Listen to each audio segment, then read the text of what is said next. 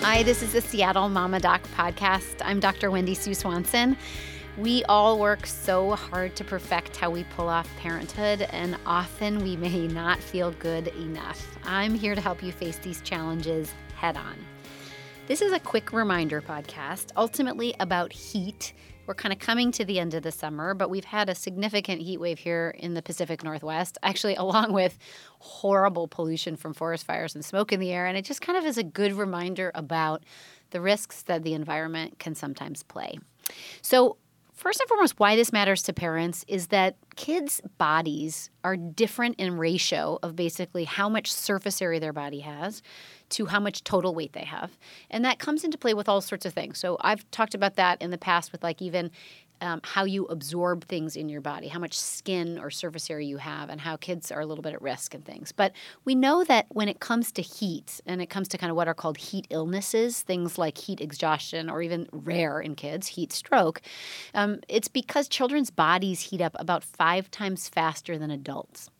And that's relevant in the sense that kind of you and I and our body and our mechanisms for cooling, our sweating, kind of how we decrease our activity. I mean, because it's true, if you're running in 80-degree weather and you're sitting in 80-degree weather, your body's going to get a lot hotter running, not just because you're running and you're tired, but your muscles earnestly heat up when they're in use. So your body's core gets quite a bit hotter. And you know how to regulate that and slow down based on how you feel. But kids, of course, don't have the insight. And then their ratios are really different. When you're looking for heat illnesses in kids, parents often wonder, like when their kids are in the stroller, like how do they know that their kids have the right layers on? Same should be true in your mind during a heat wave. So if the heat index is going up, which is a combination of temperature and humidity, it's just a calculation. Or, it's up over 85 or 90 degrees, you really are at risk if you're underhydrated or you're not in cool areas of having heat illnesses. When you're looking at a baby, sometimes what we'll say is, well, if the baby's not sweating, and sometimes babies don't sweat that well, but if their face is really flushed and hot but not sweating, that can be a sign that they're maybe a little bit dehydrated, that they're not able to cool off their body. If their bodies are covered in clothing or covered because of sun protection, you have to be really careful. Heat illness will also show you a rapid pulse. I mean, you will ultimately kind of your body revs up and your heart rate goes up. So if for some reason you're concerned that your child's breathing differently, they're really red-faced or really warm to touch, just like you would think of in the case of a fever, that's the sign of a heat illness in some ways. No question that what you want to do is allow the body to cool itself. So covering, getting into the shade, of course, keeping really hydrated, increasing water intake during those times, both for any infant over 6 months of age can have additional water, and any child who's particularly, if they're active, which toddlers don't know how to regulate, preschoolers don't know how to regulate, even school-age kids will overdo it, making sure that you're kind of flooding them with extra couple cups of water for every hour of activity. And then, covering their bodies with cool, wet towels and things. The reason that helps is you actually transfer the cool from the washcloth, but then you cover the body with a little wetness and evaporation works. I mean, you're just doing the sweating for somebody, and that'll cool kids down pretty quickly. But when I think about heat and I think about risks for kids, I primarily think about where kids are most vulnerable, and that's the car. And we know that from the standpoint of, I always say to families, I talk about seatbelts in clinic, and it seems like kind of obvious stuff and booster seat use, but that's because car accidents kill more kids than anything else after age 4. Well, when it comes to heat, what we worry about so much is kids being left in hot cars. We lose about 3 dozen children in the United States every year because they're forgotten. And this crosses all socioeconomic backgrounds, all levels of intelligence. It isn't that you're too smart to forget your kid. It turns out distraction is really complicated. And there's a really amazing article that was written some time back, an article written in the Washington Post really about kind of the devastating effects of a NASA scientist. So we're talking like a rocket scientist who forgot his child in the car and wrote about even devices he was making. So this can happen to anyone. And why can be so devastating is that what will happen is you're in a busy day, you're in a regular routine, or somebody else is taking your kid to daycare or preschool, and on a hot day, a child, because their bodies heat up so quickly, is at devastating risk if left in a car. And what will typically happen is an infant or a toddler will just fall asleep in a car seat. Someone will forget they're back there, they drop them off, off, they go into a store, or they go in and do something else, and the child is forgotten.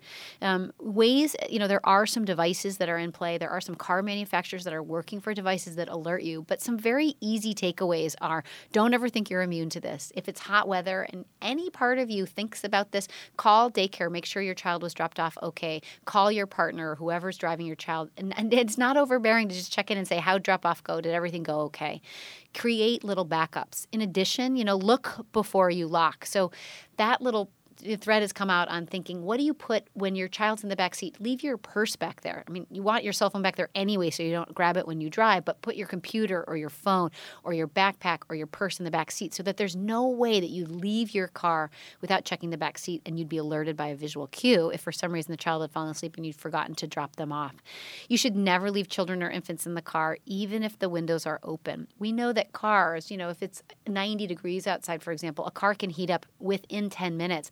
And once a car is over 107 degrees, which happens really fast, again, under 10 minutes, a child can die pretty rapidly in a matter of minutes. So it isn't just, someone's left a child for a couple of hours. It can be leaving a child for a matter of minutes. It can lead to life-ending or life-changing heat exhaustion or ultimately heat stroke and death. And as a citizen, I just think you can never be too careful about this. You should bust up windows. If you ever see a child that's left in a hot car, you should call 911 immediately. And together we can try to prevent this. 36 kids every single year. Look before you lock. And then lastly, for heat, just a quick reminder. I know these all sound so kind of finger waggy, but, we open our windows. And as a pediatrician, I have taken care of a handful of kids. I've only been in practice, just some, 11 years. I'm just shy of 11 years, but I've taken care of a number of kids, even in part-time practice, who have fallen out of windows.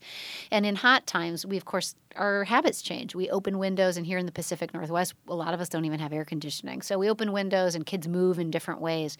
But no question that when you're opening windows, you always want to have window guards and stops on the windows if you've got toddlers or preschoolers who can climb in your house. You can never trust no. I remember a family member coming over, and there was something dangerous in my house, and someone was kind of telling one of my kids no, and I thought, that doesn't work. And with windows, it really doesn't work. Open windows, if you can open them from the top and not the bottom, that's a safer way to do it. Using a window guard and never counting on a screen. So we know through so many stories, and 2 children that I've cared for in the past have fallen through screens. Screens are not protective for children. Kids are just really curious. They'll go to an open window, they'll peer out, they'll push their bodies on it, and before they know it, the mass of their body and the kind of center of their gravity will turn them forward and through a window. So secure window guards, secure kids in the house when windows are open, and then make sure the window guards are there. And whenever you can, open the windows from the top and not the bottom. Heat waves, pretty frustrating, really hot. Kids complain. Use cool water, extra water, 2 to 4 cups of water for every hour of physical activity. Extra when it's really hot out. Cancel practices if they're midday during the heat or late afternoon. Move indoors for sports activities. Make sure you've got systems in place so that kids who are getting transported in the car cannot be forgotten in the back. Look before you lock, and always use window guards. I know it's kind of obvious stuff, but heat waves are here, and we have lost a couple of kids, I think 17 or something in total in July of 2017 as well. Okay, reality is parenting is a high-stakes job, but the good news is you've got this. Thanks for listening. The Seattle Mama Doc podcast episodes air every single week. I'm always interested in hearing what you have to say, what was helpful, and what you want to learn more about. Reach out to me on Twitter at Seattle Mama Doc, on my Facebook, Seattle Mama Doc, or at seattlemamadoc.com. Tell me what you want to learn, tell me if you want to join me, and point me to experts you'd love to learn more from.